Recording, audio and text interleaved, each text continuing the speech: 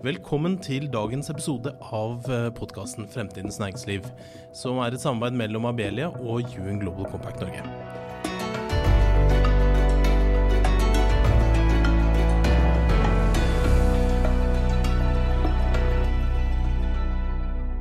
Ja, velkommen til en ny utgave av podcasten Fremtidens Næringsliv. Mangfold har en egenverdi, men den har også en nytteverdi. Hvordan leder man mangfold? Hvordan kan man bygge og bidra til mangfold? Og hvordan angriper man problematikken når man ikke vet helt hvor man skal starte? Vi heldige i dag og har besøk av Lovelin Brenna, som definitivt en nestor på dette feltet. Velkommen til oss, Lovelin. Tusen takk. Og Kim, du med i dag også. Hyggelig at vi kan gjøre denne podcasten sammen igjen. Og jeg vet at du også interesserer deg for dette temaet. Absolutt, og det jo et tema vi får jo ofte tilbakemeldinger fra lytterne at de gjerne vil ha mer fokus på det såkalte sosiale bærekraft nå, at det blir mye klima og stadig mer natur, og det synes jeg bra. Så det veldig fint å ha deg her da, Lovelin. Vi kjenner deg begge fra UNICEF-styret da vi jobbet der, Øystein og meg, men i dag så har vi jo lyst til å snakke med deg om, som Øystein sa, om mangfold, men også om en bok som du har skrevet som heter Fabelen om påfuglen som blir ansatt av en hund. Og jeg må jo si at jeg gleder meg litt til å forstå den metaforen bak det, men kanskje du har lyst til å si litt om deg selv først. Hva det som har på en måte definert deg som, hva som har gjort at du jobber med dette? Ja, nå har jeg jobbet med mangfold og likestilling siden 1995, og jeg kan jo ikke si jeg brenner for dette fagfeltet, fordi jeg føler at det ånder og lever med de perspektivene. Jeg tror det som gjør meg aktuell på fagfeltet nå jo at jeg har tatt initiativ og vært med å utvikle et ledelsessystem for mangfold. Utviklet en standard, sittet og ledet komiteen for Standard Norge. Så det gjør jo at dette fagfeltet også aktuelt, men så har jeg gitt ut den boka som du snakker om, som heter The Parable of the Dog and the Peacock. Så grunnla jeg jo SIMA i 2012, det 10 år siden, som nå Senter for mangfoldsledelse. Så vi prøver å sette mangfold på dagsordenen og definere hva det egentlig handler om. Det jo sånn at det jo ikke en tematikk vi ikke hører om. Altså det mye snakk om mangfold, og det må vi si godt, men det kan jo også da fort bli et ord som bare der og svever rundt, og som blir uhåndterlig og lite konkret for mange. Men det har jo vært også mye oppmerksomhet om at mangfold og likestilling bra for business, at det bidrar til innovasjon, konkurransefortrinn, bærekraft, og at det en måte å tiltrekke seg riktig talent, som jo også en stor utfordring, og stadig tiltagende utfordring i næringslivet. Men det kanskje, også viser man til ulike rapporter som dokumenterer hvor bra mangfold men det kanskje ikke så mange som snakker om hva de egentlig gjør, og hvordan de leder organisasjoner for å oppnå disse resultatene. Og det vel noe av det vi må prøve å skjønne litt mer av gjennom samtalen med deg. Men hva sier du om hvordan man skal gripe dette an som leder i norsk næringsliv, for eksempel? Jeg synes du påpeker noe viktig. Det ene jo at det veldig mange som snakker om mangfold i dag, sammenlignet med for 10 år tilbake. Da var det jo nesten ingen som snakket om mangfold, og i hvert fall ikke om mangfoldsledelse og mangfoldskompetanse. Og fra 2011-2012 frem til nå så har vi fått en del rapporter som viser verdien av mangfold, og hvordan dette kan bidra til positive resultater på bunnlinja og lønnsomhet. Det som kanskje viktig, jeg tenker at det ene jo hvordan definerer vi lønnsomhet. Det trenger ikke være i kroner og øre alltid, men det kan være økt trivsel, redusert sykefravær, økt effektivitet. Så her det flere parametre man kan se på når man snakker om lønnsomhet, som igjen kan gi positive resultater på topp- og bunnlinja, også økonomiske resultater, men det en konsekvens av god mangfoldsledelse. Det det ene. Det andre jo at i dag så snakker nesten alle om mangfold. Men det som jeg synes er utfordrende, det er at det er veldig få som definerer hva mangfold betyr. Så mange av de som setter mangfold og inkludering på dagsordenen, så spør jeg, har dere definert? Dere setter i gang tiltak med å rekruttere mangfold, men har dere definert hva er mangfold hos oss? Hvilke type mangfoldskompetanse skal vi rekruttere? Og hva skal mangfoldet bidra med? Så begrunnelsene mangler jeg. Betyr det at du, som jo da må kunne sies å være ekspert på dette feltet, heller ikke kommer til bedriftene med en definisjon? Er det noe man må utarbeide for sin egen virksomhet, eller går det an å si noe objektivt av hva som bør med i en forståelse av mangfold og en definisjon av mangfold? Det finnes en generell definisjon, og den er så enkel som at mangfold er alt som er ulikt. Og mangfold er også det som er likt mellom mennesker. Så hvordan skal vi fokusere på likhetene for å få frem ulikhetene som en styrke? Altså hvordan binde mennesker sammen for å skape en trygghet til å snakke om ulikhetene. Men det for eksempel bygg- og anleggsbransjen definerer som mangfold, som har veldig, veldig få kvinnelige fagarbeidere, vil være en definisjon av mangfold enn hvis du går inn i helsesektoren, hvor vi har veldig mange kvinner, og få menn, for eksempel i sykepleien. Så det er jo organisasjonens egenart som avgjør hvordan vi definerer mangfold i den organisasjonen. Og så kan det også være at mangfoldssammensetning i en innovasjonsavdeling vil være annerledes enn i kommunikasjonsavdeling eller i strategisk avdeling. Så vi tar det litt for lett når vi snakker om mangfold, i stedet for å bruke litt tid på hvilken type mangfoldskompetanse skal vi rekruttere, så begynner vi å rekruttere mangfoldsbakgrunn. Og det er 2 vidt forskjellige ting. For foreløpig så er vi fortsatt der at vi er opptatt av å tallfeste mangfoldet i stedet for å bruke mangfoldet. Dette synes jeg er veldig spennende egentlig, for jeg kjenner meg, vet ikke, du kjenner deg kanskje litt igjen du Øystein, jeg kjenner meg litt igjen at vi har satt mål at vi skal ha omtrent 50-50 kvinner og menn i sekretariatet vårt. Vi har jo nå en underkant av 30 personer som jobber med oss på ulike roller, og da er det 10 nasjoner, og vi synes jo liksom at vi er jo litt mangfoldige, og vi har vært veldig opptatt av å jobbe med å rekruttere ulike typer personlighetstyper, som er en annen type mangfold da, enn det man liksom tenker på når man ser liksom begrepet mangfold.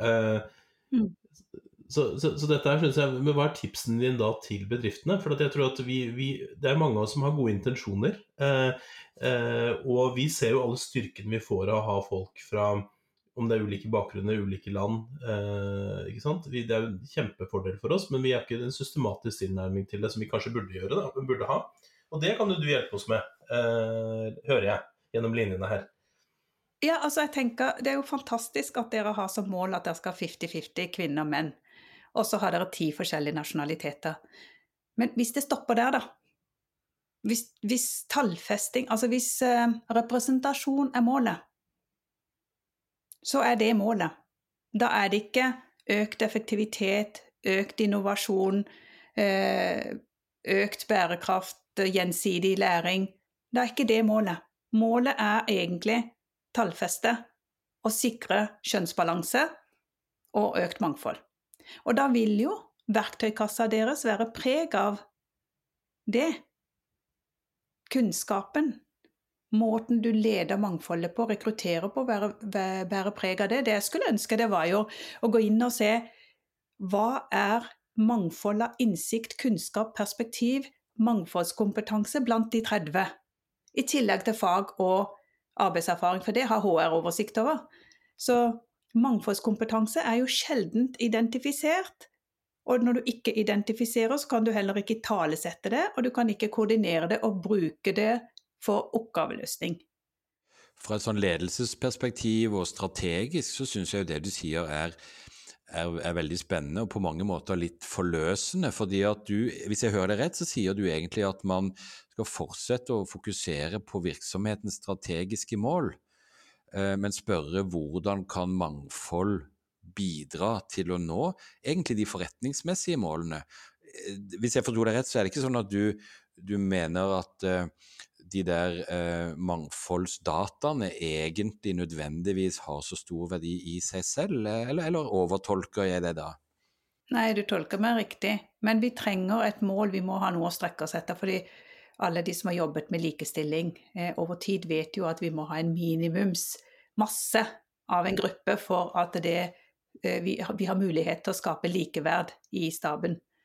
Men det vi må koble, det mangfold til kjernevirksomheten, oppgaveløsningen, det ledere blir målt på, det ansatte blir målt på. Og det er jo der vi glipper. Og så en annen ting som vi gjør feil, det er jo vi rekrutterer mangfold, og så er det en del ledere som sier, men er ikke dette god ledelse? Er ikke mangfoldsledelse god ledelse? Men det er forskjell mellom god ledelse. Det kan være forskjellig fra organisasjon til organisasjon, hvordan man definerer god ledelse, og det kan også være forskjellig fra avdeling til avdeling.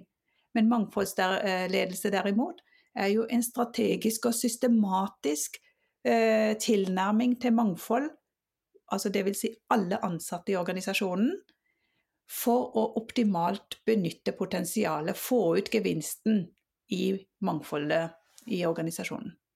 Så der er det en systematikk. Jeg har lyst til å høre mer om på en måte det og arbeidet også som du har begynt å snakke litt om nå, ikke sant, om standarden på en måte på dette, på mangfoldsledelse. Men før det så tror jeg vi er nødt til å få høre om påfuglen som ble ansatt av en hund, altså. For det lovte jeg jo på en måte, vi skulle få høre litt mer om på begynnelsen her. Så kan ikke du si litt om det? For jeg tenker det er kanskje noe man husker etter å ha hørt denne podcasten her, akkurat det du kommer til å si nå. Fordi det er et såpass godt bilde, ikke sant? At man ikke glemmer det igjen, tenker jeg. Ja, det handler om en hund som er toppleder i en organisasjon med et godt omdømme blant de ledende i sitt fagfelt. Denne hunden, sjefshunden, la oss kalle han for CEO, oppdager at i de siste 2-3 årene så har flere av hans store kunder begynt å gå til konkurrentene.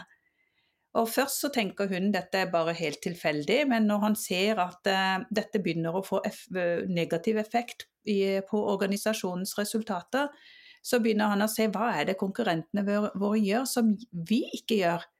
Så søker han litt på Google, og så ser han at alle konkurrentene våre snakker om mangfold, de snakker om likestilling, de snakker om kjønnsbalanse, og de skriver om de på nettsidene sine, de er i DN, de er i Kapital, overalt så snakker de om mangfold.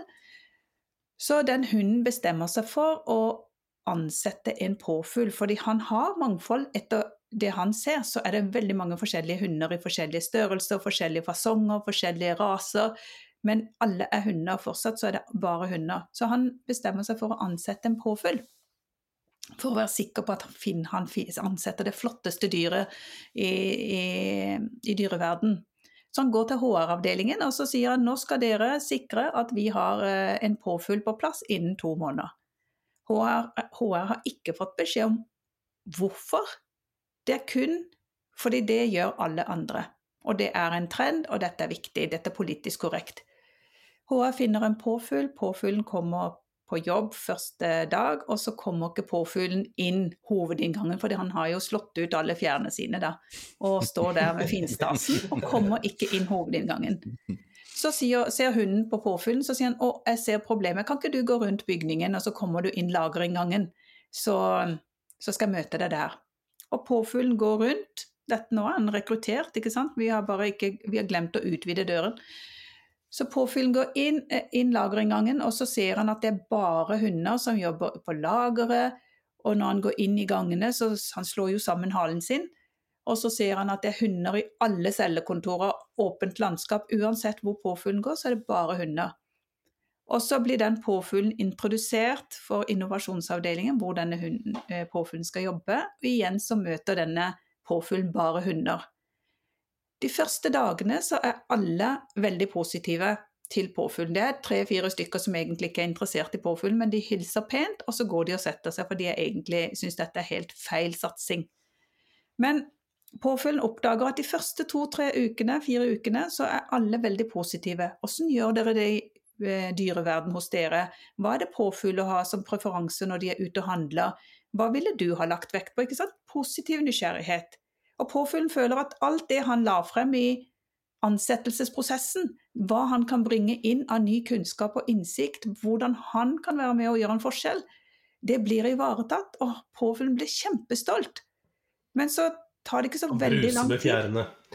Og bruser med fjærene, synger og hopper og er så stolt, og så oppdager påfuglen da i løpet av noen kort tid at de andre begynner å si, vet du hva, nå må vi bare få jobbet litt effektivt. Vi kan ikke ta imot dine innspill.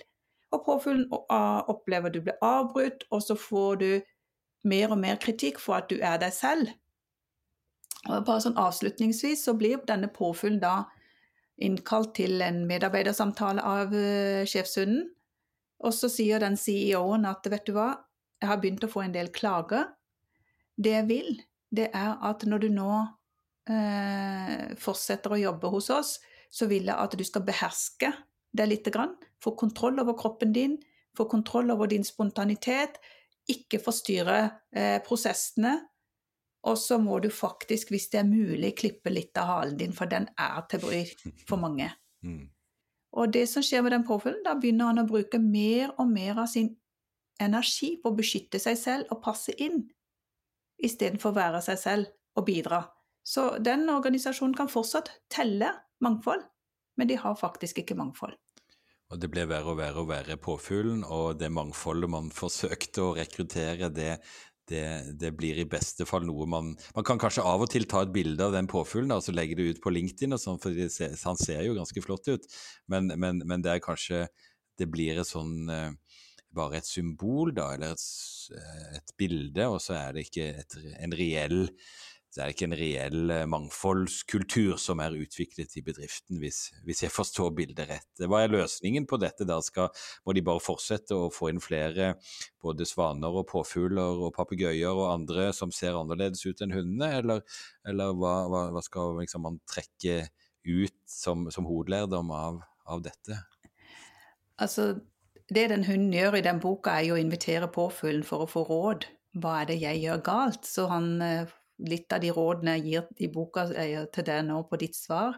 Det ene er jo at det er en del hunder som også er blitt vingeklippet, hvis man kan si det sånn, opp igjennom tiden. Så den påfuglen er jo bare et symbol på at det er ganske mange som blir rekruttert inn i en organisasjon som ønsker mangfold, men organisasjonskulturen er assimilerende fit-in-kultur som kveler potensial i mangfoldet.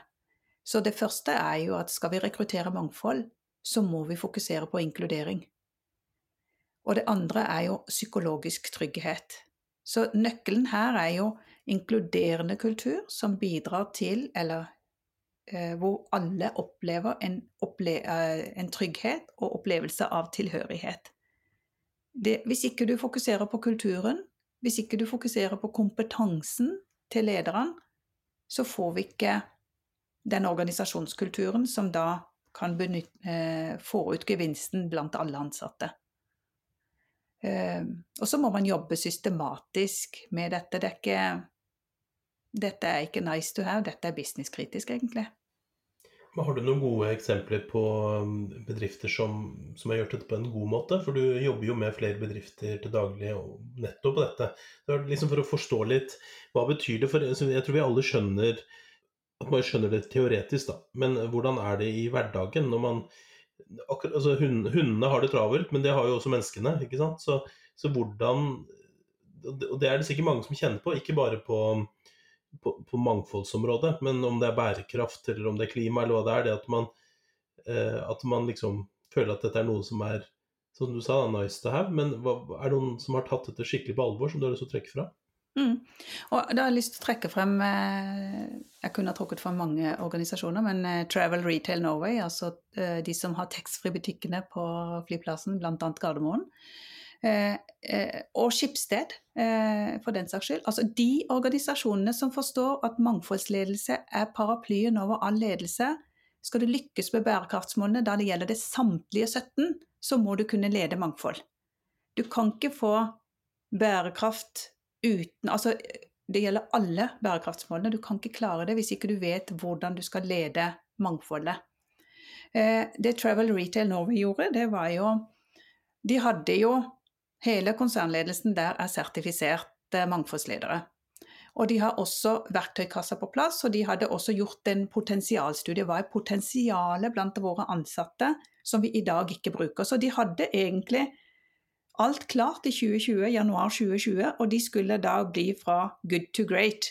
Så de skulle innføre en ny ledelsesfilosofi og en ny måte å bygge en inkluderende kultur på. Så kommer pandemien. Og det lederen i Travel Retail Norway sier, det er at det jeg hadde under pandemien, det var hvordan identifisere mangfoldskompetansen blant mine ansatte. Når 98% av dine ansatte blir permittert, og du har kun noen få igjen, jeg tror det var 120 ledere igjen, eller ansatte igjen, og tillitsvalgte hadde sagt vi må følge ansiennitetsprinsippet, så det var ikke mulig å tenke kompetansesammensetning, for det var ansiennitet som gjaldt. Så sier han, da hadde jeg verktøy til å identifisere hva er den skjulte kompetansen som vi ikke har kartlagt hos de 120. Hvordan bygger vi en inkluderende kultur? Hvordan skaper vi trivsel, trygghet? Og de gjør jo hver tredje måned, så har de, eller hvert kvartal, så gjør de medarbeiderundersøkelse. Og det de så, det var at trivselen økte, effektiviteten økte, lojaliteten til organisasjonen økte, og opplevelse av involvering økte. Og det ledelsen i Travel Retail Norway sier, det er at når vi nå har begynt å åpne opp igjen, så skal de ha re-onboarding av samtlige ledere, slik at de ikke leder slik som de gjorde før pandemien. De skal inn og lede slik at vi har mangfoldsledelse i fokus. Og snakker vi med ledelsen der, så sier de vi kan se resultatet allerede nå gjennom god mangfoldsledelse. Det er veldig spennende, Lov-Linn. Hvis du skulle peke på en sektor, eller gjerne en konkret bedrift, som har vært veldig preget av å være veldig homogene. Du nevnte noen eksempler tidligere i samtalen på områder hvor det er enten veldig manns- eller kvinnedominert. Men det kan jo være andre parametre da. Men finnes det etter hvert noen gode eksempler på hvor man faktisk har klart å gjøre et veldig reelt og synlig skifte på noen av disse tingene? Jeg tror, nå er jo standarden veldig ny. Den kom i 2018, og så har vi hatt en pandemi i mellomtiden. Men en av de bedriftene som jeg synes er spennende, og jeg håper jeg kan følge de over tid, og det vet jeg vi kommer til å gjøre, det er jo blant annet Yara. Og det som kjennetegner Yara og mange andre bedrifter som har skjønt hva dette handler om, der er det jo mange som har fått opplæring i mangfoldsledelse, men det som er unikt med Yara, det er jo at det er stort sett alle i finansavdelingen, alle ledere i finansavdelingen har tatt den sertifiseringen, fordi de ser resultatet, og de ser at hvis alle leder mangfoldet på en riktig måte, så vil det få effekt på bunnlinja. Men da må vi ha en strategi på hvordan skal den enkelte leder, mellomleder, prosjektleder rapportere på mangfold og inkludering.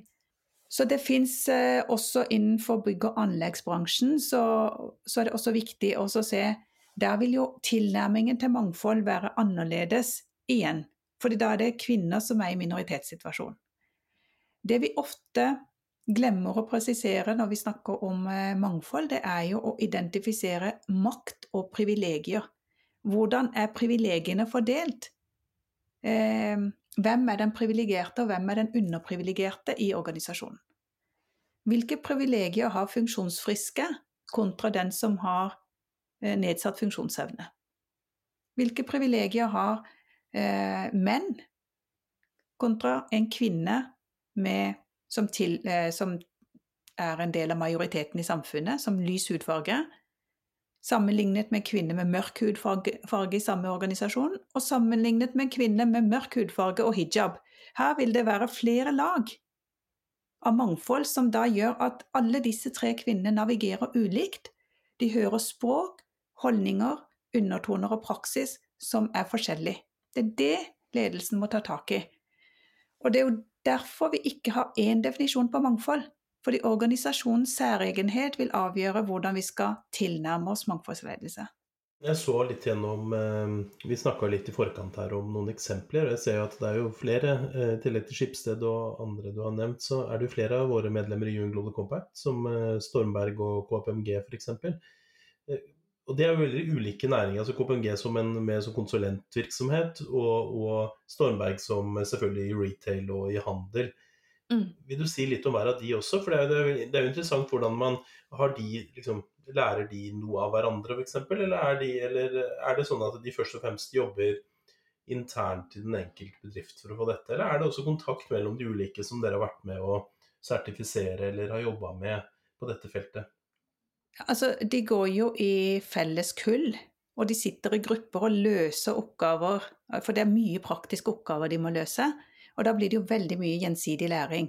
Så absolutt mye gjensidig læring, og så er de også med i alumni etter at du har fullført sertifiseringen. Det som er interessant med Stormberg er jo at de har jo vært kjent for å jobbe med mangfold i lang, lang tid. Så vi utfordrer de litt nå på, når du sier vi skal ha 25% ansatte skal være personer med hull i CV-en, da skaper dere en maktubalanse, et A-lag og B-lag. Du har 75% med hele CV-er, og så har du 25% hull i CV-en. Hvordan skaper du likeverd når måleparameterne er med på å skape en ubalanse her? Så vi utfordrer de litt på det. Det betyr ikke at de ikke har det som mål, men det betyr at vi endrer språket, vi endrer praksisen, vi endrer metodene for hvordan vi skal nå skape en inkluderende organisasjon. Så hvilke type mangfoldskompetanse tar de 25% inn, som er relevant for salg, bedre service og bedre tjenester for kunder og produktutvikling. Det andre som jeg synes er utrolig spennende med Stormberg er jo at de fortsetter å jobbe sånn som de alltid har gjort, men så øker de mangfoldskompetansen, og så skal mangfoldskompetansen skal drive organisasjonen. Så de har i et styrevedtaket sitt mål for hvordan de skal jobbe med mangfoldsledelse internt i organisasjonen på samtlige nivå, slik at de får en organisasjon som er mangfoldsmoden og kan få maksimal utbytte av de som er ansatt i Stormberg. Det er den ene. Og så er det KPMG, hvor Lars Inge Pettersen og hele konsernledelsen satser på skolebenken, setter av 80 timer, blir sertifisert, fordi de har en ambisjon om å, igjen, konkurranse om talent. Og der tror jeg nok at de som har sertifisert seg, og de som satser på dette, har skjønt at dette er ikke nice to have, dette er faktisk de har sånn sense of urgency. Hvis de ser på kampen om talent, demografiske endringer i Norge og i verden, hvordan ser Norge ut i 2050, så trenger de å sette dette på dagsorden. Og det er klart, en konsernledelse i en stor virksomhet setter seg ikke ned i så stort omfang for uttrykket for moro skyld, men fordi at man har nettopp forstått at dette har en strategisk innvirkning, og at det er kritisk for å nå målene. Vi nærmer oss avrunding, Dovlin, men jeg synes det siste konkrete eksemplene du viser her er veldig motiverende, og jeg kunne tenke meg også å få høre enda litt mer om dette med rekrutteringsprosessen, for det er jo noe ledere jobber mye med, altså. Det er mye endring i næringslivet, og hele tiden så jobber man med å rekruttere nye medarbeidere, og selv i noen bransjer får man rett og slett for lite tilfang også. Det er knapphet på nye medarbeidere med riktig kvalifikasjon. Men kan du være litt sånn, på tampen litt konkret på hvordan ser rekrutteringsprosessen annerledes ut når man har skjønt disse tingene knyttet til mangfold, og hvordan det er strategisk? For det er klart, når selv en bedrift som Stormberg, som er kjent for å jobbe seriøst med dette, når de legger om sin praksis, så er jo det spennende.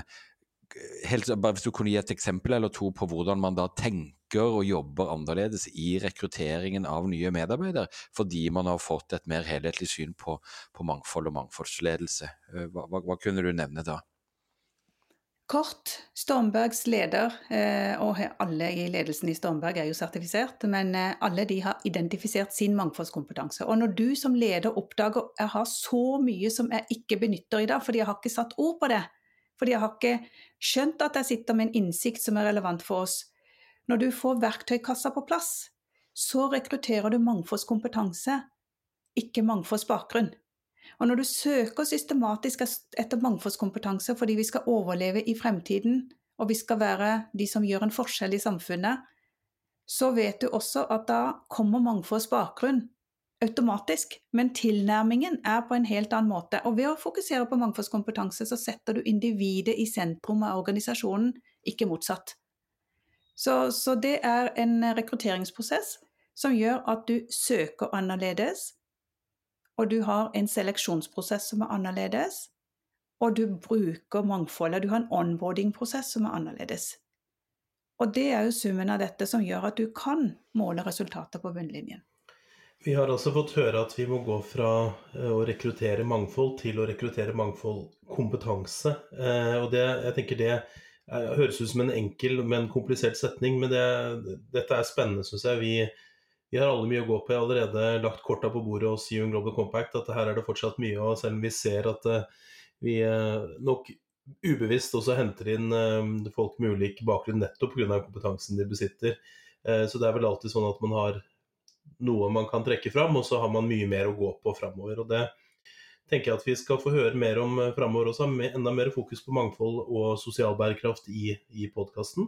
Men i dag så vil jeg si tusen takk til deg, Loveleen Brenna, som kom og fortalte om mangfoldsledelse. Og Øystein, det vel på tide å runde av da. Vet ikke om du vil legge til noen velmente ord her på slutten? Nei, jeg synes også dette har vært veldig spennende, og Loveleen, vi skulle selvfølgelig gjerne holdt på en god halvtime til, men jeg tror mange av våre lyttere har fått noe å tenke på, og noe å ta fatt i egen virksomhet og eget lederskap, så det var flott. Og da det jo bare å minne lytterne på at både denne og andre tidligere podcaster kan man finne på fremtidensnæringsliv.no, og der finner man også andre ressurser som kan være nyttige i dagens utfordringer og i det lederskapet man står i. Så vi runder vel bare av der, Kim, og sier takk for i dag.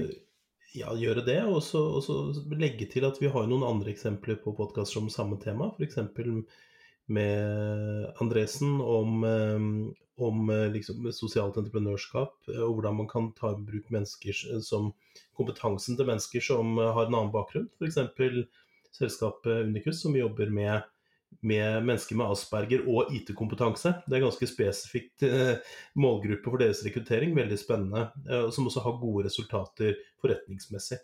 Så det bare å kikke litt, der hvor du pleier å høre på podcaster, og som Øystein sa på fremtidensnæringsliv.no. Med det så ender vi dagens episode. Mitt navn Kim Gabrielli, og jeg har hatt med Øystein Søreide fra Abelli.